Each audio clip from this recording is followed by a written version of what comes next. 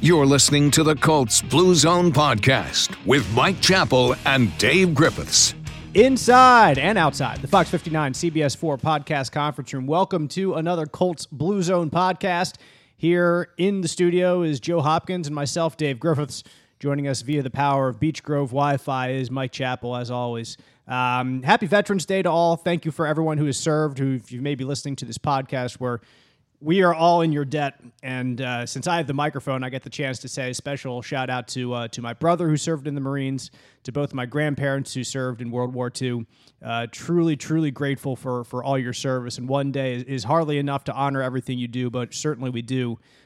We do thank you for your service, and we'll touch on a little bit that this week about some things that Jim Irsay has had cooking there as well. But we'll also talk about the Colts, of course, aiming to get to 500 this week with a win over the Jaguars. We got an injury update, keys to the game. We'll make some predictions, see exactly what Jacksonville's been doing over the last couple weeks after really struggling to start the season.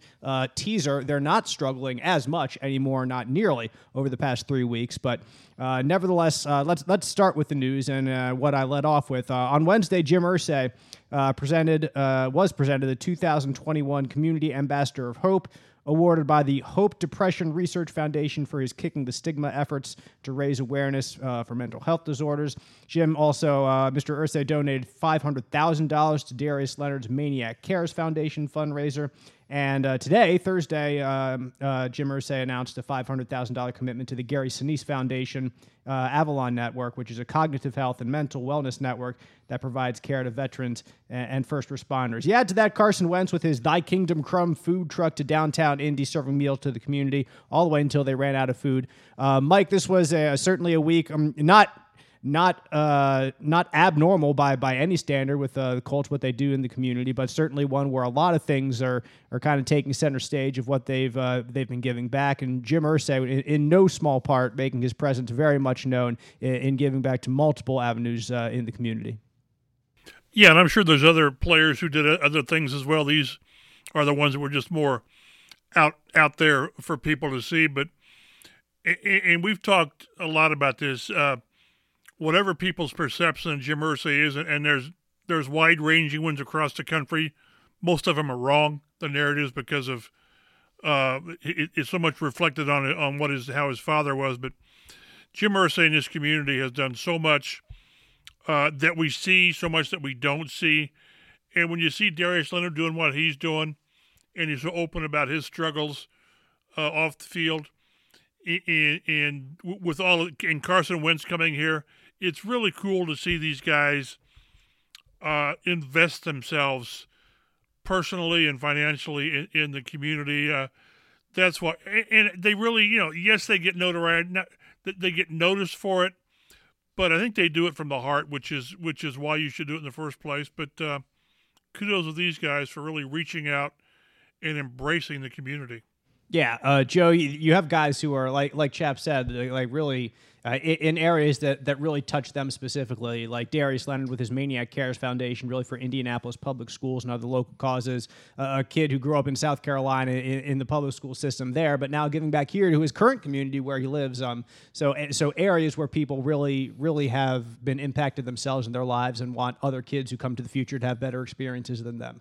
Yeah, it's great to see guys who come from elsewhere, kind of make Indianapolis their home in that aspect and really give back and show that they care about the community that supports them at the end of the day and shows up to the games and cheers for them. It was cool to see Carson out there, and man, Carson's got quite the week coming up. Yeah, it's true. Carson Wentz and his wife Madison expecting their second child this weekend. Wentz has no intention, by the way, of missing Sunday's game. We'll throw that out there. I think the baby is technically due on Sunday, like on game day. But Carson, when the topic was broached on Wednesday, he made sure to note that, hey, we've talked about it, and like they've made plans here in house to miss either practices or meetings or whatever. But there are no plans to miss the game. And if you have a problem with that, well, that's your problem, because Carson says it's okay. His wife says it's okay. DeForest Buckner came out and said if his wife was in the same situation, she'd be telling him to go play. So, I mean, Mike, NFL players are like it's a different commitment to play in the NFL, and certainly a different breed of wife to be alongside some of these guys. And you get to see that, I guess, in this situation that it may be a different experience than some people who are fans of the team or cover the team. But it is not. I'm not saying. Well, I'm not going to say anything. Right? What I was just thinking, but let's just go with it's a scenario that is just a little bit different than what you might expect. Well, and like you said, it's a personal decision between Carson Wentz and his wife Madison. I mean, if they're fine with however this came out, then who are we to criticize? And exactly. I'm telling you, there was a lot of reaction on Twitter about this and negative Carson Wentz, and I have to imagine that if he had come out and said, we've talked about this and it's really important, and if this happens on game day, I will be at the hospital. He'd have got ripped for that. How dare you abandon your teammates and all this stuff? So just why can't we just let this be a personal issue and go from there? Again, DeForest Buckner's wife, he said his wife would say, no, go play. This is what you do. So it's their decision. And I always go back with Carson Wentz that there is a faction, a loud faction. I think it's a minority, a small minority, but very loud. Whatever he does, it's not going to be good enough. On the field, he can end up with 30 touchdowns and 3 interceptions, and people still won't believe in him. So again, it's a story only because it came up and he responded to it. But for people to blow that out of proportion is just kind of crazy. It shows you the world we live in, which is, unfortunately, sometimes it's not a great place. I was under the impression, Joe, that Twitter always had reasonable responses to problems in the world. No, I think he would have got ripped way more if he said, "Oh, I'm not going to play on Sunday probably. Because we're expecting." People would be like, "Oh, it shows a lack of commitment to his team." Blah blah blah. Yeah. Whatever. There really was no wrong decision to make here. Like Mike said, it's a personal decision. I'm just excited for Carson. It's got to be an exciting time. Hopefully the Colts, win or lose Sunday, the Wentz family is going to be winners. Yeah. So that's pretty cool for a guy and his wife to expand their family like that. And hopefully he can have 2 wins on Sunday. That'd be great. And I also remember, Mike, you probably do too, and Joe, you might too, a couple years ago when T.Y. Hilton scored a touchdown. I think it was against the Jaguars. I don't know. I don't remember that for sure. But he scored a touchdown and then rocked the baby because he and his wife specifically, let's be specific, had just given birth, I believe it was that morning, to a new baby in the Ghosts household. So this is not a new scenario for star Indianapolis Colts players. Yeah, and again, it comes back to if the family is fine with what they're doing, in that case, T.Y. playing while the wife's doing some serious business. Again, let's just let them do what they want to do. And again, Joe reemphasized, as I did, this is one where whatever Carson Wentz announced he was going to do, he had caught flack from it. So we can just move on from it, I suppose. We will move on. I agree. More news this week. The Jaguars signed running back Jordan Wilkins to their practice squad. That's a little gamesmanship at least, Joe. Trying to get the secrets. Urban Meyer trying to dig deep, see what's going on in Colts headquarters. But yeah, Jordan Wilkins no longer a Colt. Now he's there with the Jaguars. And also maybe some very good news for the Colts is that cornerback T.J. Carey has been designated to return from injured reserve. And Frank Reich said Carey will practice this week, and he will be evaluated throughout the week for availability for the Jaguars game this week. And Mike, we've talked about the secondary over the past couple weeks, and I think over the last week specifically with the Jets and giving up nearly 400 yards to a third-string quarterback in Josh Johnson, who's played for half the teams in the NFL, and that's only a very slight exaggeration when I say that.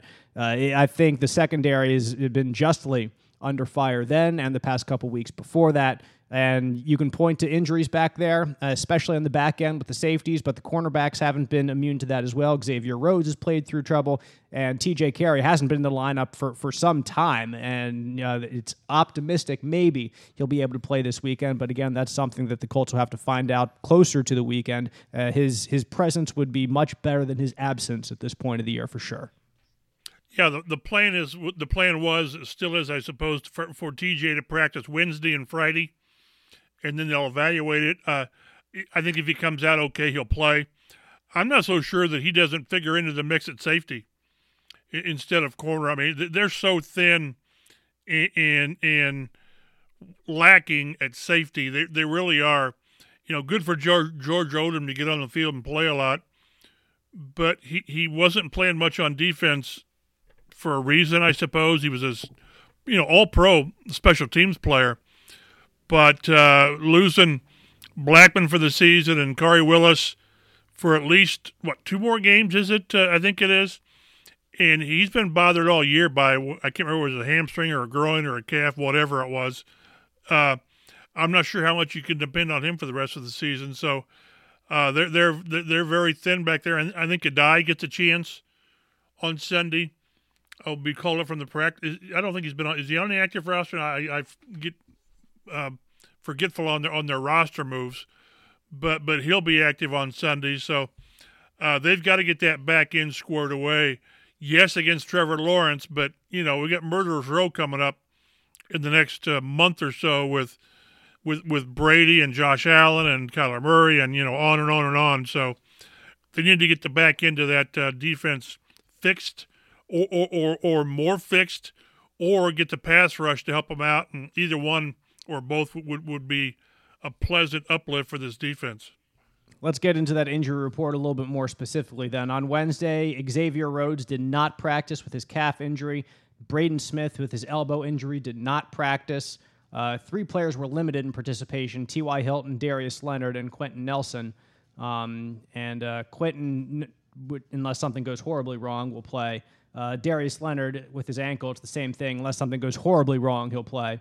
And T.Y. Hilton was with a concussion on Wednesday with a limited participant. We've talked about this before on the Colts Blue Zone podcast. Just the process to come back, you need to practice limited, and you need to be cleared by team doctors or whatever it is, and then you need to have a full participation day at practice and be cleared by an independent neurologist in order to be cleared to actually play after suffering a concussion. And from what I'm looking at, just on Twitter from the fine folks in the media who are out there, I'll mention Joel Erickson specifically saying T.Y. Hilton is out there Thursday in a blue jersey. So the red jersey is off, T.Y. Hilton, which is a very good sign that he'll hopefully be back on the field Sunday. And Chapman, we were talking to Frank Reich earlier this week. He seemed very upbeat and positive about the trending direction of T.Y. Hilton. It's likely we'll see the ghost again, unless something horrible happens on Sunday when the Jaguars are in town.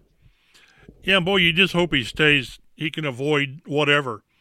But he's played, is it 2 games this year? And he's not finished either one with the quad and the concussion. So I just, for him, I just want to see him finish the season strong. And, I think we've all sort of believed this is it for him. I really think he retires at the end of the season. Just string together 7 games to where you're what to some shape of what you used to be, and it starts on Sunday. Also, injury-wise, Braden Smith, from what I read, is practicing today, and Frank was, what was his term, fairly optimistic that he would play Sunday. So a lot of good things that are going on. I know you tweeted out how they're the highest scoring team over the last 4 games. They are, and so much of that is that they're getting healthy. T.Y., accepted, but they're getting the offensive line together. Wentz is really, I think, back. So it's really impressive how they're just cranking out points with Jonathan Taylor and Michael Pittman being your primary receiver. So to get Braden Smith back, if he can play at a high level, all signs are kind of pointing up for this offense. Yeah, you bring up that stat, so we'll get into it now in a second. But yeah, it's one that I kind of uncovered just by pure dumb luck, somewhat. But I knew that the Colts were really good over the last month, and I was like, well, how do they compare with everyone else in the NFL? Well, over the last month, the Colts are averaging 34.3 points per game. That's pretty good. That is pretty good. Yeah. They have 10 passing touchdowns, which is second most in the league, only behind the Los Angeles Rams with 11. So Carson Wentz, only Matthew Stafford has thrown for more touchdowns over the last 4 weeks than Carson Wentz has. Again, pretty good. Pretty good. And the Colts have 8 rushing touchdowns, which is behind the Philadelphia Eagles 9, I believe, for most in the league. But I wouldn't have picked that team to be who's ahead of them, Philadelphia, with rushing touchdowns. I wouldn't have done that. Neither would I, but there they are. But the Colts' 18 touchdowns are 2 more than anyone else over the last 4 games. The New England Patriots have 16, but 2 of those Patriots touchdowns are return touchdowns. The Colts, all 18 of their touchdowns are offensive touchdowns. So they've been cooking. Yeah, the best that a team has is 15 offensive touchdowns. That's the Cincinnati Bengals behind them. The Colts over the last 4 games have 3 more touchdowns than anybody else in the NFL. So I know that's a lot of numbers I just threw at you. I hope you followed along there. But yeah, Joe, it goes to the fact that this offense is cooking. Like Mike said, it really comes down a lot to the health, in particular the health of the offensive line. Jonathan Taylor's found a groove. Michael Pittman has found a great relationship with Carson Wentz. And you just hope that this can continue. And I think at the beginning of the year, we knew that there would be a few growing pains, especially with a very limited Carson Wentz in training camp and what he could do, that the team would get better, even if Carson could come in and relatively know the offense pretty well. But obviously, here we are as the season passes its halfway point. The Colts have gotten leaps and bounds better from the first couple weeks of the season when they really had troubles in the red zone in particular. Things are clicking right now, so you want to see that progression continues to hold and continues to hopefully move forward over the rest of the year. Yeah, we all kind of were at the consensus that this is a team that was going to get better as the year went along, which didn't exactly line up with the brutal schedule at the beginning of the year. So the Colts found themselves in a hole as they were trying to really find themselves as a team. Now they're trying to dig out of that hole, and their offense is good. It puts up points. What's killed them recently in their losses has been situational football, late in games. Even their recent losses, you think about the Titans, the Ravens, they did so much right in those games. So many positives, and yet it was a handful of negatives that really were their downfall. So going forward, this team just needs to limit their mistakes, limit their kind of fourth quarter letdowns. And this is a playoff team. This is talent-wise, this is a playoff caliber team. They just have to prove it over the last couple months of the season. Joe brings up the playoffs, so that'll bring up another stat that has been unearthed this week. And again, this was me, dumb luck, listening to other people do research. So this wasn't me doing research. Oh, fair warning. This was me listening to ESPN radio and hearing that over the last 34 years, at least one team entering Week 10 with a sub-500 record, so one team either 4-5 or 3-6, has made the playoffs. At least one team each of the last 34 years, which is stunning. Typically, it's not the way the Colts did it, with 3 losses in a row to start the year. Very atypical. But you're at 4-5 right now, and that's what matters as you move forward. So, Mike, the door is not closed, and if you look at who's in front of the Colts, they'll play a couple teams in the Raiders and the Patriots, who are kind of in the same boat. I think they're both 5-4 right now, or maybe 5-3, one of them is. But they're going to get some opportunities in the wild card to stake a claim to a postseason spot. And the way the offense is playing, as we just mentioned, is giving them the opportunity to do so, probably. Yeah, and one thing was since your numbers you brought up, just to add, sometimes context is needed. They've had 4 straight games of 30 points or at least. The last time they did that was 2010, and there was a certain quarterback here. The last time they did it in 5 straight games was 2005. So it just shows you that they're performing at a high level. Yeah, and for the playoffs, I'm still stuck on the fact that you've got to get to 10-7. I just don't see how 9-8 gets you in. I really don't. But it's there for me. They're playing the teams that they have to kind of leapfrog with the Raiders and Buffalo. We'll see, but you've got teams, New England coming in, so you've got things that are there, but it means you take care of your business. It means you find a way to beat either Tampa or Buffalo or Arizona. To me, you've got to beat one of those teams. You just have to. They darn near beat Buffalo last year. And just when I thought Buffalo was pretty doggone good, and I still do, but when they go and get beat 9-6, 6 points by Josh Allen, and that offense is in. I would have lost money if that was a prop bet.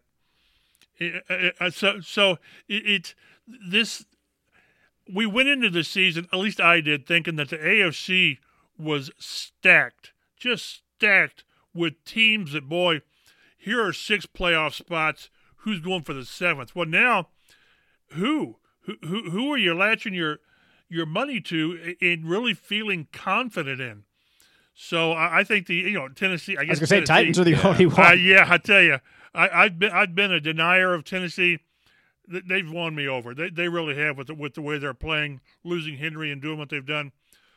But it is so muddled below. Joe and I might have talked about this Monday, or was it Monday we talked, Joe? Or I can't remember. Last Friday after the Jets game. Then we haven't. But I was watching over the weekend, and so much that needed to go right for the Colts didn't. You're right. Teams that needed to lose didn't lose. So you're at the point that you have to quit worrying about scoreboard watching and just take care of your business. I'm not saying they're going to win 9-10 like they did.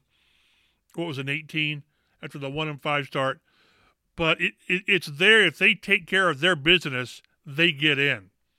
That's going to take a couple of strange games, playing very well in certain games. But for the hole they put themselves in, they have a shovel to get out of it. Yeah, it's going to take beating good teams to make the playoffs. And the Colts haven't done that, to be honest. They're 0-8 against the playoff teams from a year ago, the last eight games against them. So something's going to have to change. As much as we're saying some good things about what the offense is doing, some good trends, positive trends, that, hey, you can make the playoffs from 4-5, well, still some things are going to have to happen that haven't happened recently for the Colts in order to turn that corner. Let's turn to the Jaguars and their injury report for this week. Running back James Robinson with a heel injury did not participate in Wednesday's practice.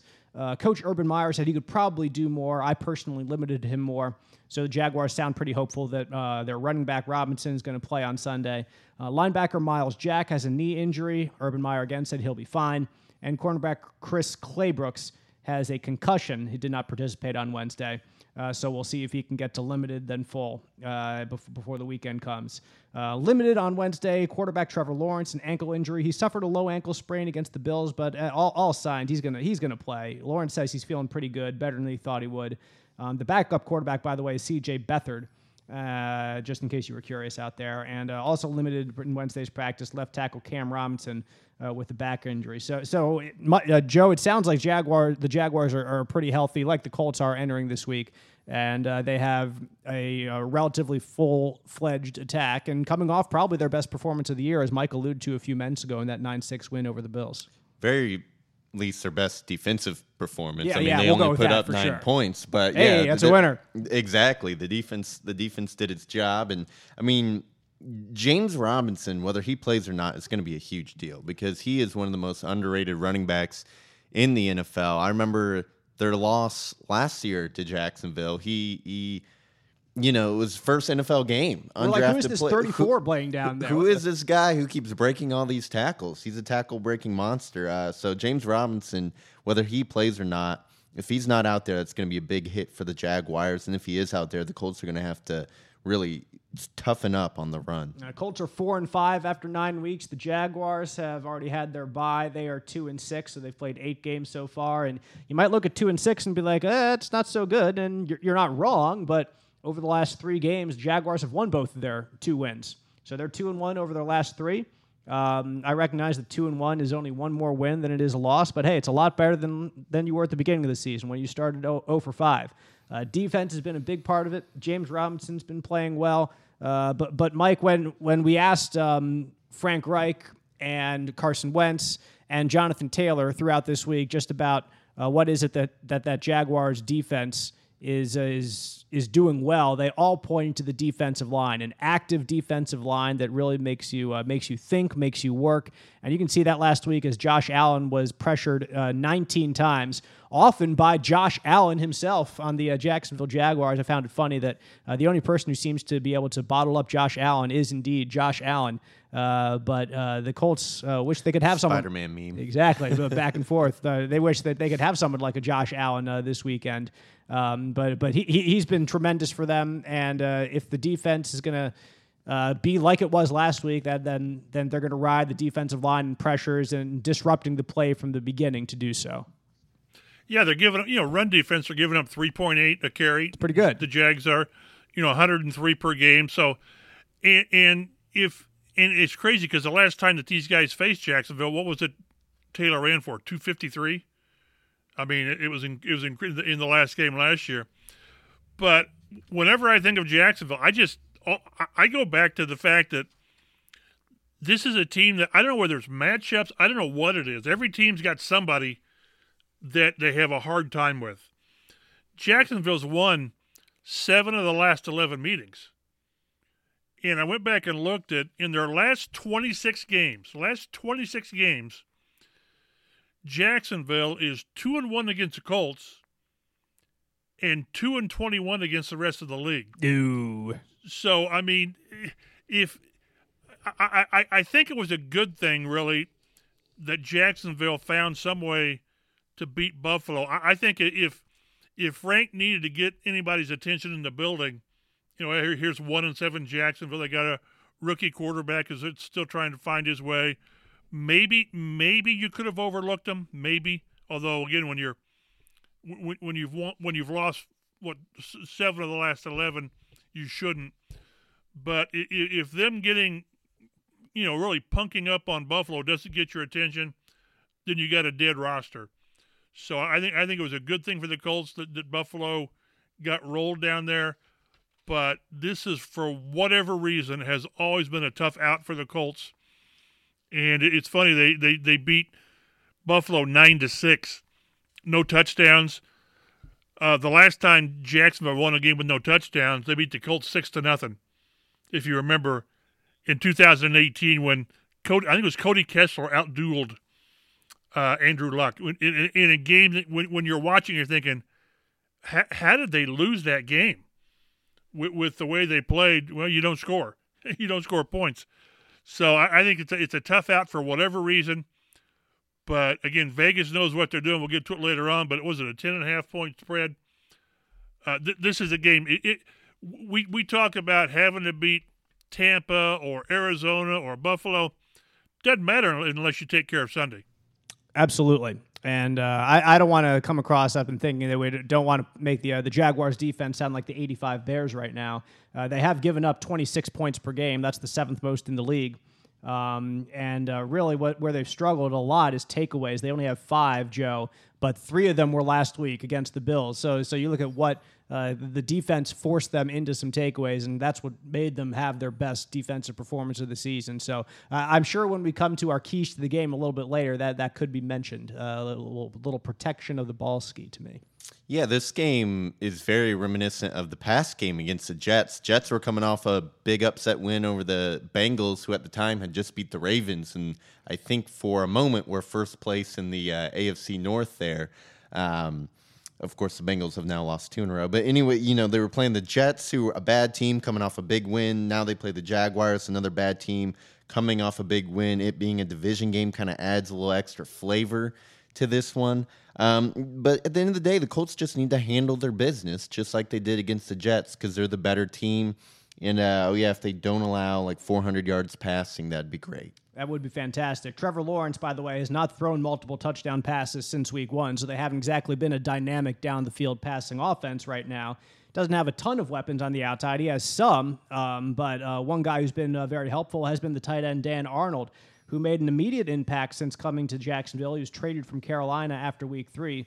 And he leads the team with 30 targets over the last 4 weeks. And Mike, we have seen the Colts give up some plays over the middle of the field to tight ends in particular. It was against Tennessee. Would Mark Andrews have like 140? Yeah, him too, with Baltimore. But there, I just go back to that one drive with the Titans where they just went tight end down the middle of the field. So you better know that it's going to come because other teams see your tape and they know your struggles, and the Colts have struggled there. Yeah, we talked to Darius Leonard today, and he went back and forth on. Mike Wells of ESPN asking about, you beat the Jets, but weren't you upset that you gave up, a zillion yards? And he said, first he said, we got the win and all that. But then he said, it upsets me when they get that kind of yardage. And that was against, the number, 2 and 3 quarterback. The guy, Josh Johnson, was on the practice squad for crying out loud. And now you're getting Trevor Lawrence, who, again, he's sort of going through that growing pain that most of the great quarterbacks, guys who ended up being great quarterbacks, you go through. Peyton Manning was 3-13 as a rookie. I think Troy Aikman was like 0-11. So but then they say that's how you get better, as long as you don't get your guy beat up like Houston did with David Carr. This guy shows what you want. It's just, again, he has cut down on the interceptions. What is it Joe mentioned? Was it 3 over the last however many games? Yeah, 3 over the last 5. He started the season with 7 in his first 3 games. But he's still under 60% completions. And it's this is the kind of guy that the defensive front needs to rattle. And we talked to Grover Stewart about it today. He said, you want to scare him. And if you can get in a rookie's face early, you can really rattle him and take him out of his game. You cannot let these young quarterbacks come out there and go 10 for 12 in the first quarter or the first quarter and a half and sort of feel like they belong in the game. That's where, the way they treated Mike White and Josh Johnson was just ridiculous to let these guys do that. I don't care what the score was. If it was 42-10, then slam the door. But over the years, we've seen so many different quarterbacks. We've talked about how these guys have made Blake Bortles look like he was a Hall of Famer. I think he only played well against these guys. So come out there and get in his face and let him know he's in for a long day and see how the rookie responds. So his other top targets are on the outside, Marvin Jones, former Detroit Lion, who leads the team in all receiving categories. Jamal Agnew and Laviska Shenault. Shenault, a dangerous dude, Joe. You get the ball in his hands. I'd compare him, if you have a Colt, maybe like a Paris Campbell type of guy, who they even do things a little bit more, if I dare to use the word gadgety, just to get the ball in his hands and trying to get him in space, even more so than the Colts did with Paris Campbell this year. Maybe more Paris Campbell at the start of last year is what they try to do with him from time to time. Yeah, Chenault's basically a running back playing wide receiver, and that's a little bit also what Jamal Agnew has been for them. He's been used in kind of a gadget fashion, and he was actually tied with Dan Arnold over the last 4 weeks with those 30 targets. So they've been going to Agnew a lot as well. Marvin Jones, I put in there that he leads the team in all receiving categories. Well, he has not surpassed 35 receiving yards in 4 of his last 5 games. The other one, he had 100 yards and a touchdown. So he could go off against you, right. But he has not been featured as much lately. So they have a nice collection of weapons. They'd have even more if their first-round pick, Travis Etienne, didn't get injured. But Jacksonville, you can't just fall asleep on this team because they have some guys who can beat you. The problem is that very much like Marvin Jones, they've come in spurts this year, and there's been other times when and been much more barren times, desert times. Like their offense, they are only scoring 16.5 points per game, the second fewest in the NFL. They're averaging 333 yards per game. That's the 10th fewest in the league. And they have given up 14 turnovers on offense. That's the 6th most. So when you look at the Colts, a team that takes the ball away a whole heck of a lot, that's got to be something that's on your radar this week, is to disrupt the rookie quarterback, make him uncomfortable. Like Mike was saying earlier, do it early in the game. Don't let him get comfortable back there. Don't let him get set. We were talking with Grover Stewart today just about what it can mean to get some pressure, especially up in the middle in the face of a rookie quarterback. Don't give him a fresh lane to step into. Don't let him be comfortable right there. Force him to move outside of the pocket one way or the other. I know Trevor Lawrence can run better than people think, Mike. If you look back, I remember seeing him run in some national championship games, have some really, really long runs.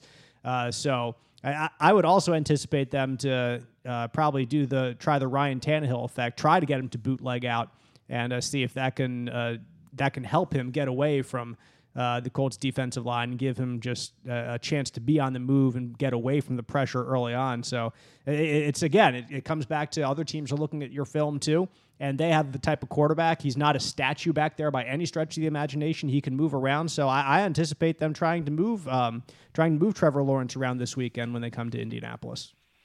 Well, yeah, like you said, every time that this team has played a quarterback with that ability, he's hurt him. Tannehill hurt him twice in 2 different games. So he's third on their team in rushing with 136 yards, 2 touchdowns. Probably really be a threat in the red zone when they get down there. So it just really forces you to play disciplined defense where you want to get after him, but somebody's got to contain. And, that's why, again, there's so many things they're going to try to do, I think, to protect the quarterback, run James Robinson if he's healthy, and if he plays. If you play, you're going to play. So they'll lean on him quite a bit. And this is the kind of running back that I don't think generally gashes him for a lot of the chunk plays, but he just grinds on him. Ball control and all that kind of stuff. So, again, with the way the Colts are playing, I like the fact they're going to put points on the board. I would think it's crazy. You look at the Bills game again. They held them to 6 points, and they're still giving up 26 a game. Is it? Yep, still giving up that much. So they were close to 30 a game until then. So it's like Joe mentioned. It is very similar to the Jets, where they're coming off a great win, but that was an aberration. So, again, this is a game that you simply, we'll get to Joe's keys in a minute, that you simply cannot find a way to lose, because in my mind, this is a game that's in your hands one way or the other. Download, subscribe to the Colts Blue Zone podcast. Get us delivered to your podcast listening device right when we drop every week, twice a week, in fact, throughout the regular season. Follow us on Twitter at Colts Blue Zone. I'm at DaveG_sports. Joe is at Roto Street Joe. Mike Chappell is at MChappell51. The Colts and Jaguars will kick off at 1 o'clock Sunday afternoon, broadcast locally here in central Indiana on CBS 4. Let's get to the keys to the game that Joe's put together. Joe, I'm going to do the last one first here because I already touched on it. I teased it earlier. That's don't beat yourself with the turnovers and penalties that gives Jacksonville extra chances. Bills lost the turnover battle 3-1. It's not often that you lose a turnover battle 3-1, you're able to win the game. Don't tell the Tennessee Titans that from earlier this year when it was 3-0. I promise one day I'm going to stop bringing that up, but it's probably not going to be this season just because it's fresh in the mind there. But heck, do not do it. Don't beat yourself. And I'm sure, again, you go back to Carson Wentz's detractors, and if he finishes the season, Mike, with 30 touchdowns and 3 interceptions, it'll be, oh, what about that Tennessee game where you know, and it'll always be in their minds that he gave it away. Don't do it again, and especially don't do it to the Jaguars. Well, he's become a verb on the Sunday night game when Stafford had a similar play, throwing an interception near a pick six near his own end zone. They all say he winced it. He Carson Wentz it. So. Maybe Wentz Stafford did it. like seriously, like this happens in the NFL. Like good quarterbacks have bad weeks. And I tweeted out something to the effect of, if Carson Wentz threw that ball, people would be showing up in pitchforks at West 56th Street.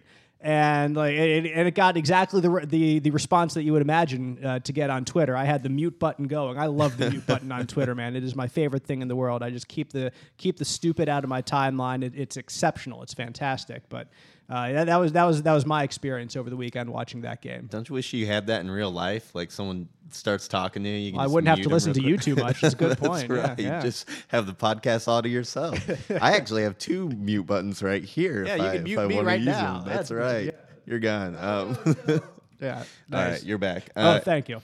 Anyway, yeah, I mean, it's similar to the Jets game. It's kind of why I had it last year, and it's so obvious. But just don't beat yourselves, because if you play how you're supposed to play, and up to the potential that you have, the Colts are the better team and they will win. Mistakes are what's going to get them beat. The Bills also had 12 penalties for 118 yards in that game. I mean, that is massive, like massive mistakes. Yeah. they beat themselves. They did not show up for the Jaguars. Yeah, I think that the Jaguars will go back feeling really good about themselves from that game. They'll were they home? They was a home game, excuse me. So they'll just drive home feeling really good. But the Bills had to fly home feeling that they lost that game, not that Jacksonville won it. I'm pretty sure that that's fair to say. And they broke some tables in a less so pleasant manner this Maybe time. a more angry than celebratory way of cracking the tables out there in Buffalo. Let's get to our other keys to the game. Get off to a hot start. We have touched on this already a little bit, but Hey, you guys predicted half of these keys to the game. yeah, right. The great start was squashed confidence of the Jets coming off that big upset. The Colts scored touchdowns on their first 4 drives last week, and when they finally got things clicking, and admittedly so against a defense that was designed to try to keep the clock running more than it was to stop them at the end of the day from scoring points, then they did. It was just a hole that they couldn't climb out of at the end of the day. So Mike, this is what you were saying earlier. I mean, get off to a hot start on offense because this Jaguars offense hasn't shown that it can keep up, and get off to a hot start on defense because you don't want the rookie quarterback getting a rhythm.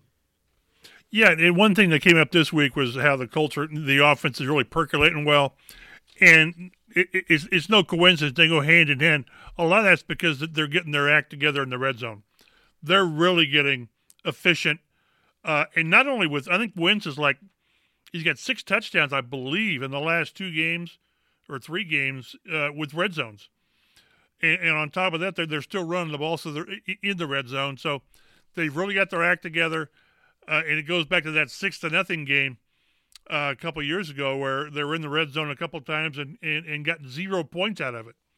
So it just makes the life so much easier. How many times do we sit there in the first quarter or quarter and a half and you're counting points the Colts have left on the field? And you're thinking, boy, that's going to come back and bite him in the rear end. And a lot of times it does.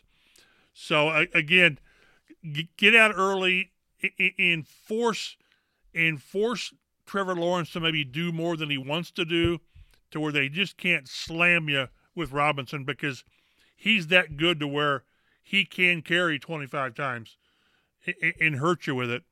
So it's kind of like no-brainer stuff. But when you're facing a struggling team coming off a win, when you're facing a team that's it's on a tough season with a rookie quarterback, I don't care if he is the first overall pick, get out early. Don't give him reason to believe that the fourth quarter will mean anything. And really for the Colts, the first half has meant quite a bit. The first 3 weeks, they were trailing at halftime. They went 0-3 those weeks. Next 6 weeks, they've led every game at halftime. Mm-hmm. They're 4-2 over that period. So, and the other 2 that were losses. We saw those fourth quarter collapses. Yeah. Exactly. So that comes later. But heck, get out in front early. That gives you the best chance to win. Number 3, I guess, since I said the last one first. Keep riding the run game. So far this season, Jacksonville's only given up a single 100-yard rusher. That was Derrick Henry. Jonathan Taylor, Joe, you say needs to become the second if the Colts want to do what they did last week on offense. I mean, you see big numbers, and it was the run game that really led him there. As much as Mike was saying, hey, Carson Wentz has been efficient in the red zone. He's getting a lot of touchdowns in the red zone. Well, the running game really was what powered the offense to that win over the Jets. Yeah, and you hope you see it again. It's the catalyst that sets everything up. According to Pro Football Focus, Carson Wentz used play action on 45% of his dropbacks last week. So the threat of the run is what's been opening up that passing game. We've seen, what was the game that Carson threw? 51 times? Was that the Titans game, I believe? Yeah, it was, and they ran it 20 times. Yeah, and that's not how this offense is going to reach its full potential, by just dropping back and having Carson sling it all over the yard. You need the threat of the run to open everything else. Because outside of Michael Pittman Jr., the Colts really don't have a lot of man beaters out there. I mean, there's not a whole lot of guys you feel super confident about winning their matchups consistently one-on-one. So get the running game going. Get Jonathan Taylor going. He's got 6 straight games with 100 scrimmage yards and a rushing touchdown. Let's make it 7. And I mean, when Nyheim Hines gets involved as well, this offense just hits a whole nother level. Yeah, Mike, Joe makes a great point with Hines. I thought inserting him back into the line, into the game plan last week was crucial to their success, especially early on. So you hope to see Hines out there getting a few touches in the first half for sure. Yeah, and here we are. This comes across, if you take it out of context, that we're trashing Marlon Mack, and I'm not. But every touch that Marlon Mack gets is a touch that Taylor and Hines don't get. So I just think it's not conducive to a good finish for Marlon Mack when he was inactive last week when they kept Deion Jackson active for special teams. Marlon Mack is not a special teams player. But I just think where sometimes I'm guilty of getting caught up on how many carries did Taylor get. Keep in mind, 19 is his most so far. 19 is a high watermark. But when you can get him and Hines enough carries and enough touches that they're going to make the big plays. They just are. I mean, Hines had the 34-yard touchdown run last week. Getting the ball enough, and each one's going to make things happen. And you talked about, is it six straight games with 100 yards from scrimmage for Taylor? He's had 100 yards in 4 of the last 6. Those are the 4 games they won. So that's how this team needs to run. I talked to Frank. This came up last week, I think, about with the Jets game, the incredible balance. Remember, it was 30 runs, 30 passes, and the yardage was almost 50-50 the same. And in today's NFL, he says he sort of thinks it's 55-45 run pass. But when you've got your 2 best, at least your best player is Jonathan Taylor. I'm not going to say Hines is their second best player. He's not. But when you got players like that, give him a chance. If you give Taylor 20 carries, he's going to break 3. When I say break, I'm talking 15, 20, and now I'm not saying 78 or whatever it's going to be. But with Hines, you get him out in space, good things happen. Was it the Frisco game where he dropped the one? Yeah. In the right flat, where he could have run for, 30, 40. So that's what you want when you've got playmakers like that. Use them, especially until you know what you've got receiver-wise beyond Pittman. Hopefully T.Y. is back and can add what he can do. But when your 2 best players on offense sort of are Hines and Taylor, give them a chance to turn the game around. And I loved with Hines last week. We had kind of talked about it going into the game. I didn't chart it. I wish they did. But it seemed like they lined him up more at wide receiver last week. He seemed to be much more involved, not only just running the ball, but even when they didn't throw it to him, just lining him up out there. Because we discussed he's probably one of your top 4 best wide receivers at this point as well. So get him on the field as much as possible because, there's a better chance of Nyheim Hines making a play out there than a Ashton Dulin or a Patman or Strawn or someone like that at this point in their careers. On the other side of the ball, the defensive line for the Colts needs to control the line of scrimmage. James Robinson has led them to some of their success this year, and if he is healthy, certainly can be a threat. We've mentioned how he was certainly a year ago in that season opening loss down in Jacksonville. So keep that line of scrimmage under wraps. And I think, Mike, you said it really well. Make Trevor Lawrence do more than they want him to do. And with a rookie quarterback and a rookie coaching staff, for that matter, like your game plan is important, and being able to stick to your game plan is important. And there's just been fewer opportunities for them in the NFL, in professional football, to have to adjust their game plans and to open it up more and to pick the right spots. I don't want to take anything away from Urban Meyer's coaching history. It's very, very good, but there's something different about it in professional football and adjusting your game plans on the fly and having to do things different, especially with a rookie quarterback who's breaking into things as you do. So the defensive line controlling the line of scrimmage could go a long way in establishing like the Colts being able to do what they want on Sunday when the Jaguars are here. Yes, like I said, with Jonathan Taylor, the more touches you give him, good things are going to happen. They just are. Well, with Trevor Lawrence, I think the more you ask him to do, there's a better chance of him doing something adverse to what the Jaguars want. And maybe this is the game, finally, that Kwity Paye goes off. I mean, if they gave out near sacks last week. He would have had, 4 or 5. So we saw the best of Kwity Paye last week against the Jets without a sack. When the top comes off of the bottle on him, does he get 2 or 3 at a time? So I think he's close. I think DeForest Buckner. Grover Stewart continues to be a force. They just have to get something from somebody else, whether that's Teray, whether that's Dio, whomever. So this would be a good week for that defensive line to really step forward and say, yeah, not today, Trevor. Well, and to add a little more context here, the Jaguars have given up the 4th fewest sacks in the NFL with 13. So this is an offensive line that's playing pretty well. They returned all 5 starters from the previous season. And you look at a guy, James Robinson, he's been balling 600-plus yards from scrimmage in 7 games this year. He has 5 touchdowns. His 5.5 yards per carry average ranks 5th among running backs with 20 or more carries. Jonathan Taylor, by the way, is 2nd with 5.9 yards per carry. So James Robinson right there, controlling the line of scrimmage is going to be a big deal in this one. And like you guys said, not allowing Jacksonville to just go in there and stick with their original game plan. Well, FanDuel has the Colts at 10.5-point favorites. The over-under is set at 47.5.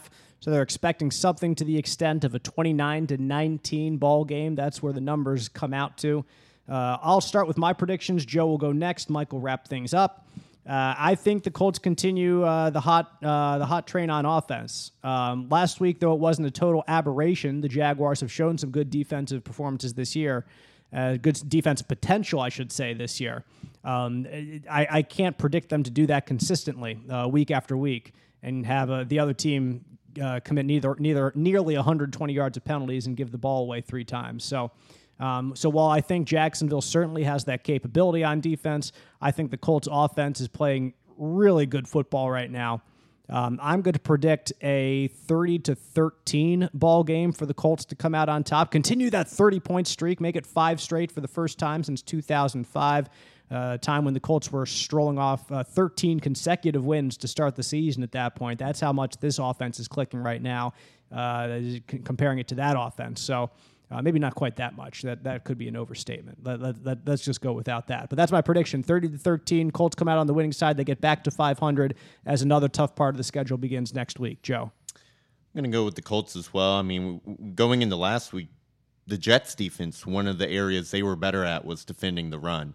Kind of like this Jaguars defense where, teams have passed on them, but they've been decent at defending the run. Regardless, I think the Colts are going to be able to do a good job and run the ball against them. This offensive line has really played well recently. I'm going to go 31-23. I don't have confidence that this defense is going to just completely shut the Jaguars down. They haven't, other than the Texans, they haven't really been able to shut down very many teams this year. But I think the offense is going to do enough, and the defense will make a few plays that matter. I think they keep their streak of games with 2 turnovers or more going. 31-23, Colts reach 500. Chap. Yeah, I'll keep the 30 train going. I've got 30-18. That's like, if you do the math, I think that's 3 touchdowns, 3 field goals. Might as well ride the hot kicker. Isn't that what Frank said? Yeah, it is. We didn't talk about that. That's another podcast we could do completely on the kickers. But I do think I like the way this offense is playing. They're not doing anything out of the ordinary. They're not doing anything exceptional. They're just kind of running their offense, which is working. I don't trust the defense. I won't for another month until they do it against somebody good. But they've got this knack of takeaways. They just do. They just with Darius Leonard starting it. So I think the defense gives them, if not gets a touchdown on their own, it's going to set up a touchdown or 2. So 30-18, which flies totally in the face of how this series gone. But I think we're due for a series buster. That'd be nice, said Colts fans. That would be nice. Colts-Jaguars, 1 o'clock Sunday afternoon as the Horseshoes hope to get back to 500 and start this second half of the season with a win over their AFC South rivals. We appreciate you listening to the Colts Blue Zone podcast. From Mike Chappell and Joe Hopkins, I'm Dave Griffiths. Once again, download, subscribe, get us delivered to your podcast listening device every week right when we drop. We'll see you next week on the Colts Blue Zone podcast.